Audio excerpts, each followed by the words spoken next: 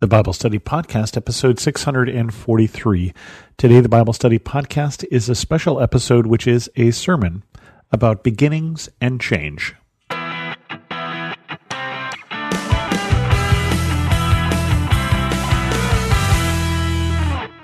Welcome to the Bible Study Podcast. I'm your host, Chris Christensen. This is a sermon that I preached this week at my church, which is Bethel Lutheran Church in Cupertino. There are slides that go with it. If you're interested in those, you can go to bethelcupertino.org and see the video of this particular sermon. I want to read you the three different verses that we read that are being talked about in this particular sermon. They are from Isaiah 49, 1 Corinthians 1, and John 1. Isaiah 49, verses 1 through 7. Listen to me, O coastlands, pay attention, you peoples from far away. The Lord called me before I was born. While I was in my mother's womb, he named me. He made my mouth like a sharp sword. In the shadow of his hand he hid me. He made me a polished arrow. In his quiver he hid me away. And he said to me, You are my servant Israel, in whom I will be glorified. But I said, I have labored in vain. I have spent my strength for nothing and vanity. Yet surely my cause is with the Lord, and my reward is with my God. And now the Lord says, who formed me in the womb to be his servant, to bring Jacob back to him, and that Israel might be gathered to him. For I am honored in the sight of the Lord, and my God has become my strength. He says, It is too light a thing that you should be my servant to raise up the tribes of Jacob and to restore the survivors of Israel. I will give you as a light to the nations, that my salvation may reach to the end of the earth. Thus says the Lord, the Redeemer of Israel and his Holy One, to the one deeply despised, abhorred by the nations, the slave of rulers. Kings shall see and stand up, princes, and they shall prostrate themselves because of the Lord who is faithful, the Holy One of Israel who has chosen you. 1 Corinthians 1, verses 1 through 9.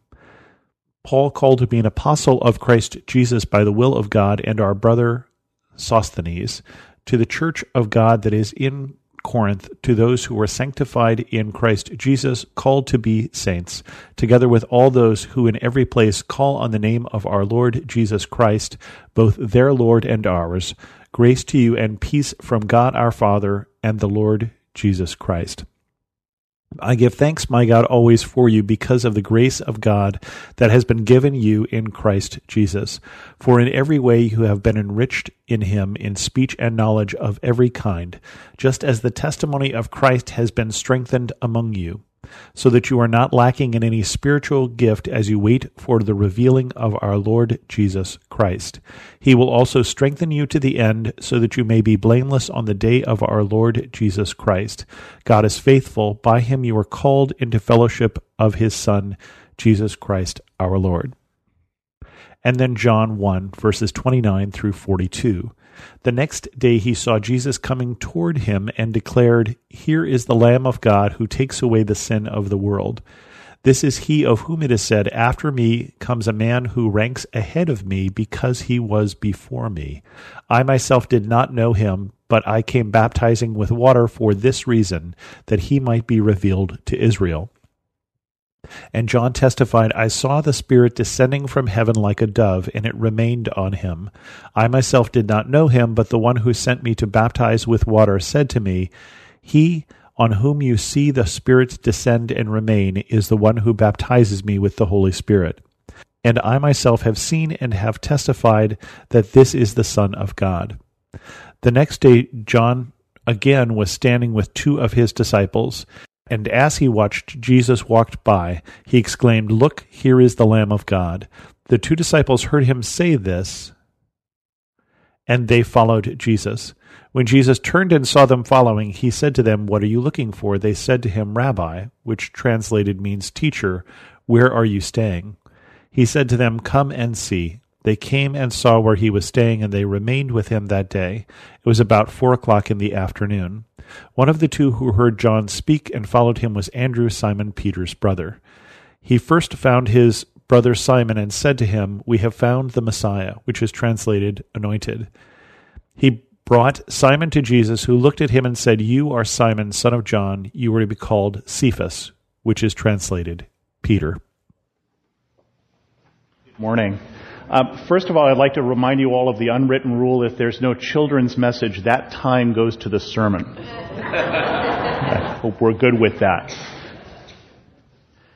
To the Church of God in Cupertino, to those sanctified in Christ Jesus, called to be His holy people, together with all those everywhere who call on the name of our Lord Jesus Christ, their Lord and ours, grace and peace to you from God our Father and the Lord Jesus Christ. I'm hoping that the Apostle Paul will forgive me for borrowing his words, but these are the words that he uses to open the letter that we have today, which is the letter to the Corinthians. And so that is a letter that I think many of you are familiar with. It has probably two very well-known chapters, one that talks about spiritual gifts and one that may have been read at your wedding that talks about love. But these are the words that Paul uses to introduce it. And this is the beginning, and I found within the three passages that we have today, which is why Rosemary had to read all three, a theme here of beginnings. So within the second passage that we have the beginning of Jesus' public ministry in the Gospel of John.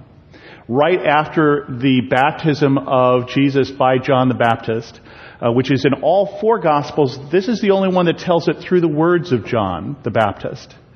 As these first two disciples, who are disciples originally of John the Baptist, become disciples of Jesus when they respond to the words, "Come and see."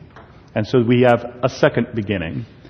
And Isaiah, in that first lesson, took us all the way back to the beginning of his ministry, which he said began when he was still in his mother's womb.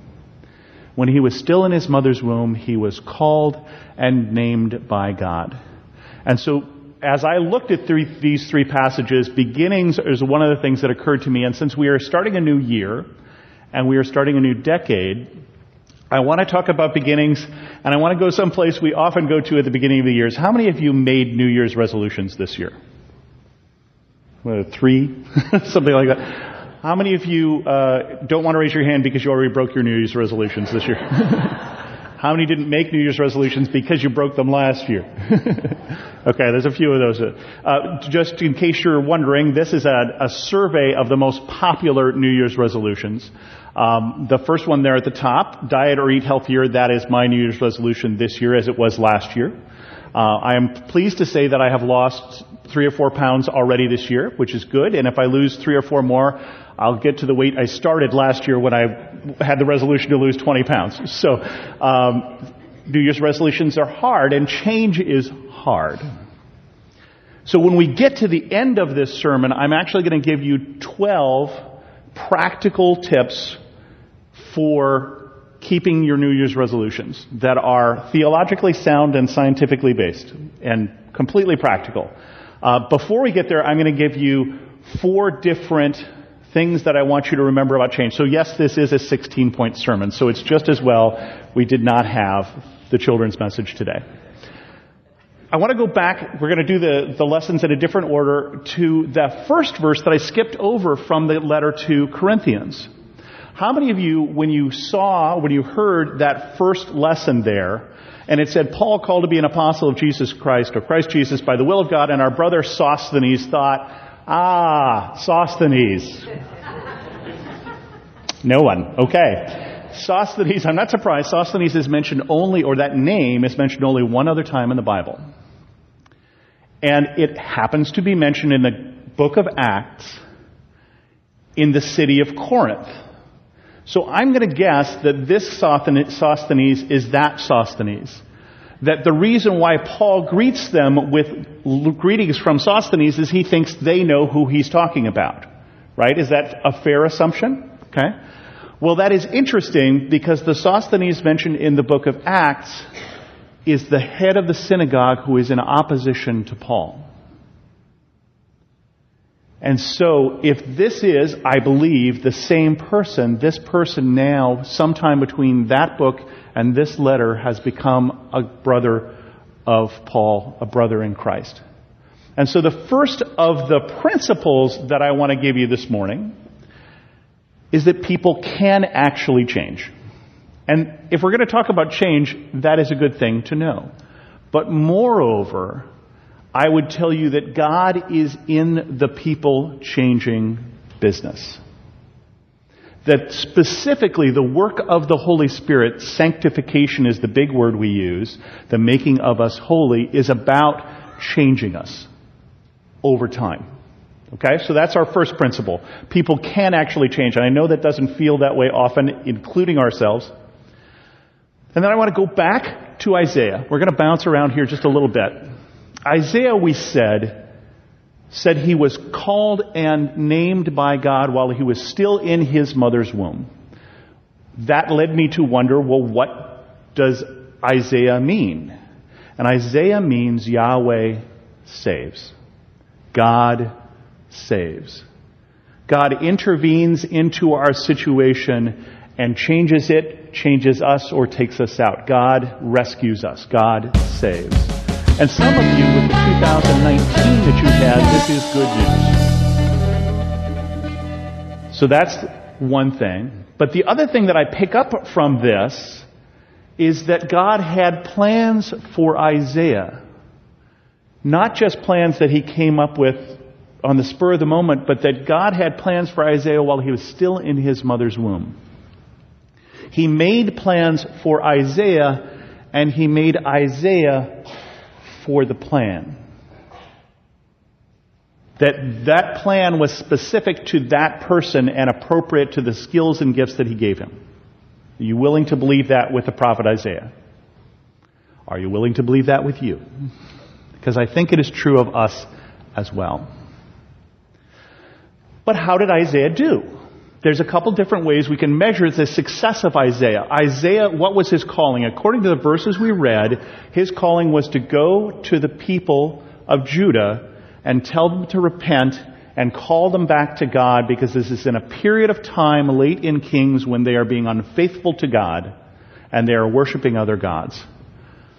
Do you know, by the time he died, did Judah repent and come back to God? I see a few heads going like this. No. So it is tempting to say that Isaiah was a failure.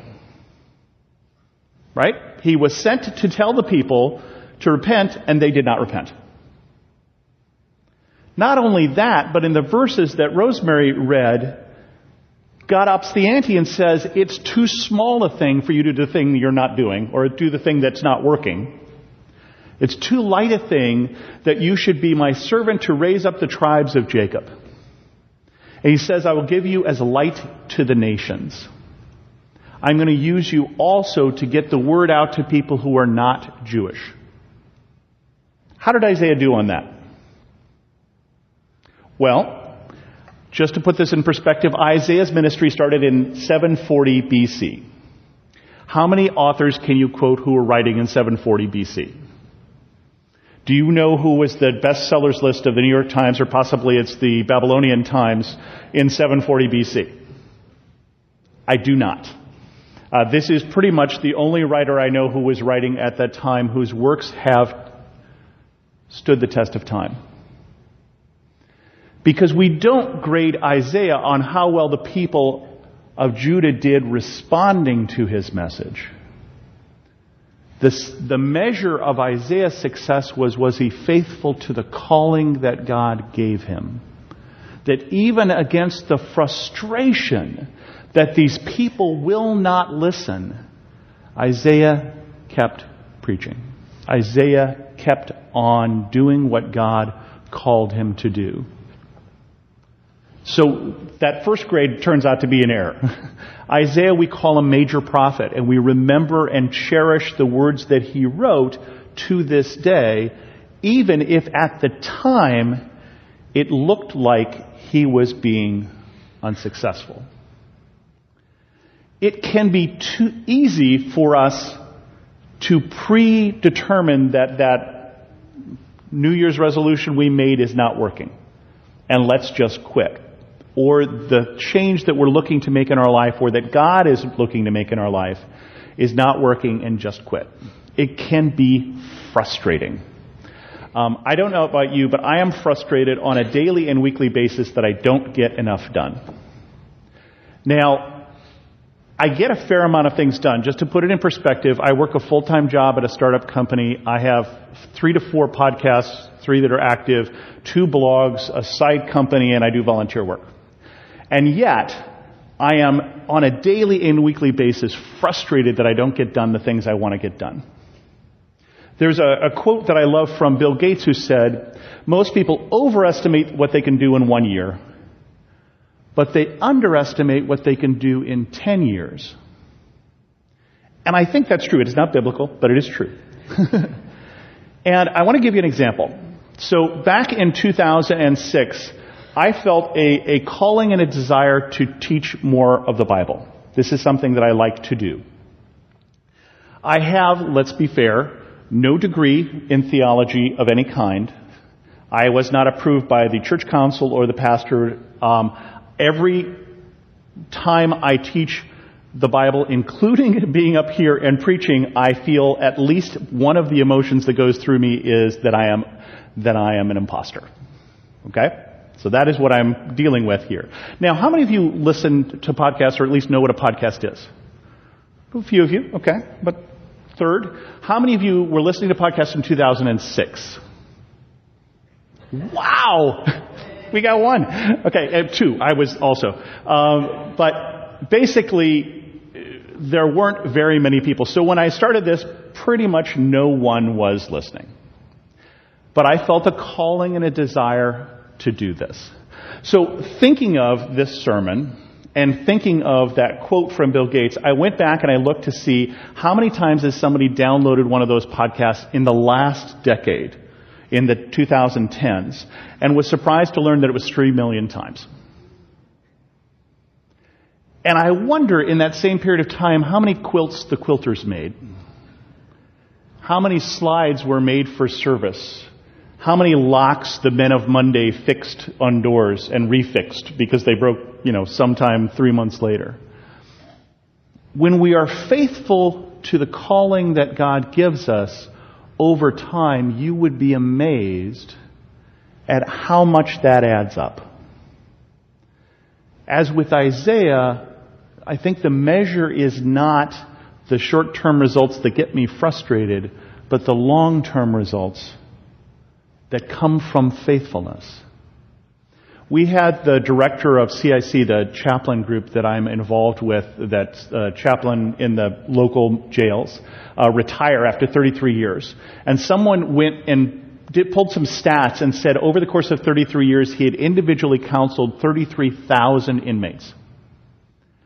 11,000 times he'd been asked to bring the news to one of the inmates that a loved one had died and to deal with that situation. Because long-term faithfulness leads to many things, leads to a lot of things getting accomplished. Which is good. The bad news is, I only get so many decades. Right? I mean, it's good that this happened, but I am getting to the end of my 6th decade. It is unlikely I get 6 more. The last of the verses that I want to deal with here is the gospel lesson. The gospel lesson, right, is the beginning, as I said, of Jesus' ministry. Jesus calls these 2 disciples, Andrew and the unnamed disciple. And I'll give you a hint. When you're in the Gospel of John and there's a disciple who doesn't say who that is, that's probably John.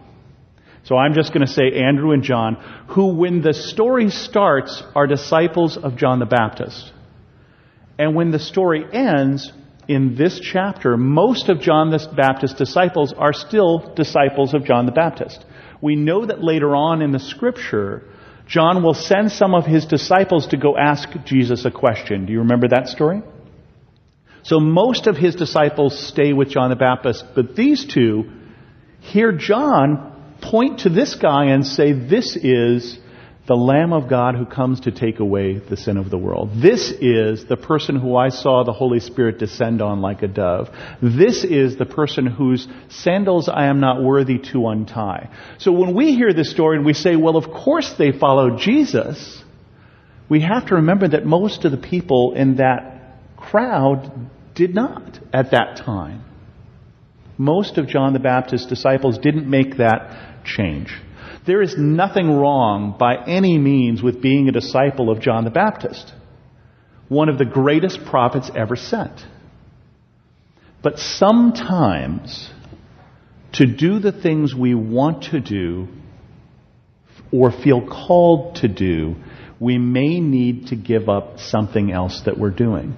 Jesus is not, as of this story, any longer a carpenter or whatever he's been doing for 33 years. His life has just changed as well. So what kind of things might we think of that might get in the way of us accomplishing the change that we're looking for in our lives? Well, I'll just throw out one suggestion that may be a little obvious.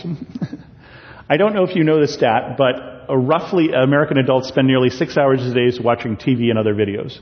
Now, I know that I spent 2 hours yesterday, so some of you spent 10. Somebody is making up for me here. And that is fine. Unless, of course, you're trying to write the great American novel or do something else that takes time, in which case this might be getting in the way. So I want to talk about those 12 those were the 4 different principles that I promised you. Now I want to talk about 12 practical tips. And these are probably not the tips for you. But I'm hoping they'll give you some ideas. And I'm looking for you to pick up one idea of something that you might try to change. Might be one that'll list, probably not. But I'm hoping this will give you some idea. Because a goal without a plan is just a wish. And I love that quote. So, we're looking for practical tips. Let's talk a little about psychology. So, I don't know if you've noticed, but we tend to remember the things that we encounter, the things that we see. Did you know that when you go to the grocery store and you see that soda on the end cap, that the reason they put it there is 45% of all Coca-Cola is sold from the end cap of a grocery store because it is visible. Because you see it and you buy it. Did you know you are much more likely to buy the things at eye level in the store than you are the things on the lower shelf? They don't put things on the lower shelf they want you to buy because they know that when we see things, we remember them. Right? It doesn't talk us into buying the thing we don't like, but it reminds us of the thing that we were planning on buying, or we like to buy. So if, for instance, you want to play the guitar more, don't put the guitar in a closet, put it out where you'll trip over it. Fortunately, there's no kids in this sermon, so I'm not going to get in trouble with somebody's mother. If, for instance, you want to read more, then next to your favorite chair ought to be your book or your Kindle, and the remote control maybe ought to be up on a shelf. Let's just consider that where we put it away. Okay? Just as a suggestion. We also have to think about the things that negatively trigger us, the behaviors that we want to undo, because they often have triggers as well. I have a friend who has an Apple Watch. And the Apple Watch has this great healthcare feature that it reminds you periodically to stand up because standing up is good for you. Well, he works at home, and he said every time it beeped, he would stand up, and he would take a break, and he would walk downstairs, and he'd end up in the kitchen, and he'd eat a cookie. That is not what was intended, but that was the way it was working for him. For me, I know that one of the reasons I put on extra weight last year is that I stress eat when there is stressful political news, which shouldn't be a problem at all over the next couple weeks. I don't see that being a problem at all. So, think about what triggers the behavior you want to start or the behavior you want to stop. Also think about habit stacking. This is a term that comes from those people who are in the habit business, if you will. So in the morning, I have a habit stack.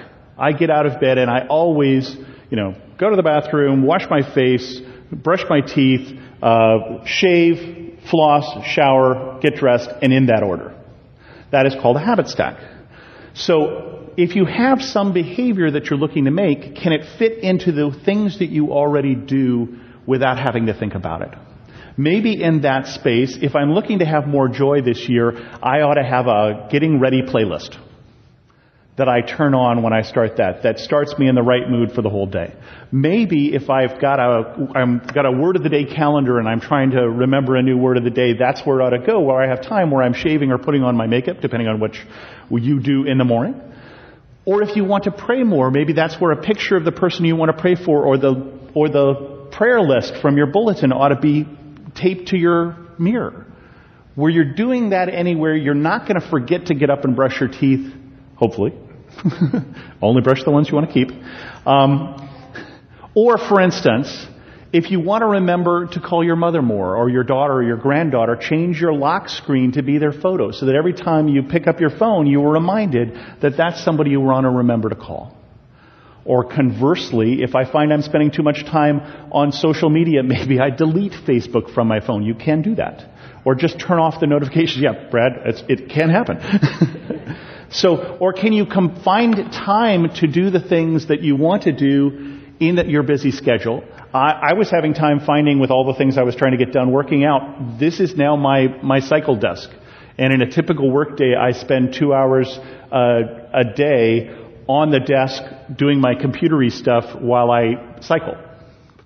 If you want to read more, how about free audiobooks from the library, books on tape. Well, now there are electronic books that you're doing while you walk the dog. Also, think about making an appointment. The things that we actually set aside time for and we make an appointment, we will remember to do more likely. So if you want to get more involved in Bethel, right back here outside that door, there is a sign up for the supper clubs, and you'll meet more people, and it will be on your calendar. Not just a wish, but an appointment. If you want to read the Bible more, the way that I found to do it, if you go to chris2x.com/dailybible, I had to write myself a program so that I could sign up for a book of the Bible and email myself every morning one book from the Bible. Because I wasn't remembering to pick up the Bible, I never forget to check email. Okay, so those are your 12 practical tips that may be completely irrelevant for you, but I'm hoping it will get you thinking about what change you would like to see in your life, or what change you think God would like to see in your life, and how you might practically move in that direction. And I love this quote from John Maxwell: "Life is a matter of choices, and every choice you make makes you." We are a result of the choices we make. We are defined by the choices we actually make, not the wishes that we have. And I am encouraged within that, because that can be frustrating. Remember, I'm the guy who got up and said that I already blew last year's New Year's resolutions. But I'm encouraged within that with my verse of the year. My personal verse that I'm focusing on is this verse from one of Paul's other letters, from Ephesians. "Now to him who is able to do immeasurably more than all we ask or imagine, according to his power that is at work within us, to him be glory in the church and in Christ Jesus through all generations, forever and ever. Amen." We worship a God who is a God of change. A God who changes people to be more and more like him. A God who is in the change business and is at work in us and has plans for us. And so I say with Paul, amen. Y'all, we all got weaknesses. It's okay. Just acknowledge what those weaknesses are and be willing to confront them. Even when restoration doesn't work, forgiveness always does. Chris, how did you overcome the whole passive husband thing? I led him through it. There is work for us to do. It is not just sit back and cross my arms and just kind of wait for God to drop the miracle. Hey, y'all, it's Dana Shea. For real faith-based marriage advice, be sure to tune into Real Relationship Talk on lifeaudio.com or wherever you get your podcasts.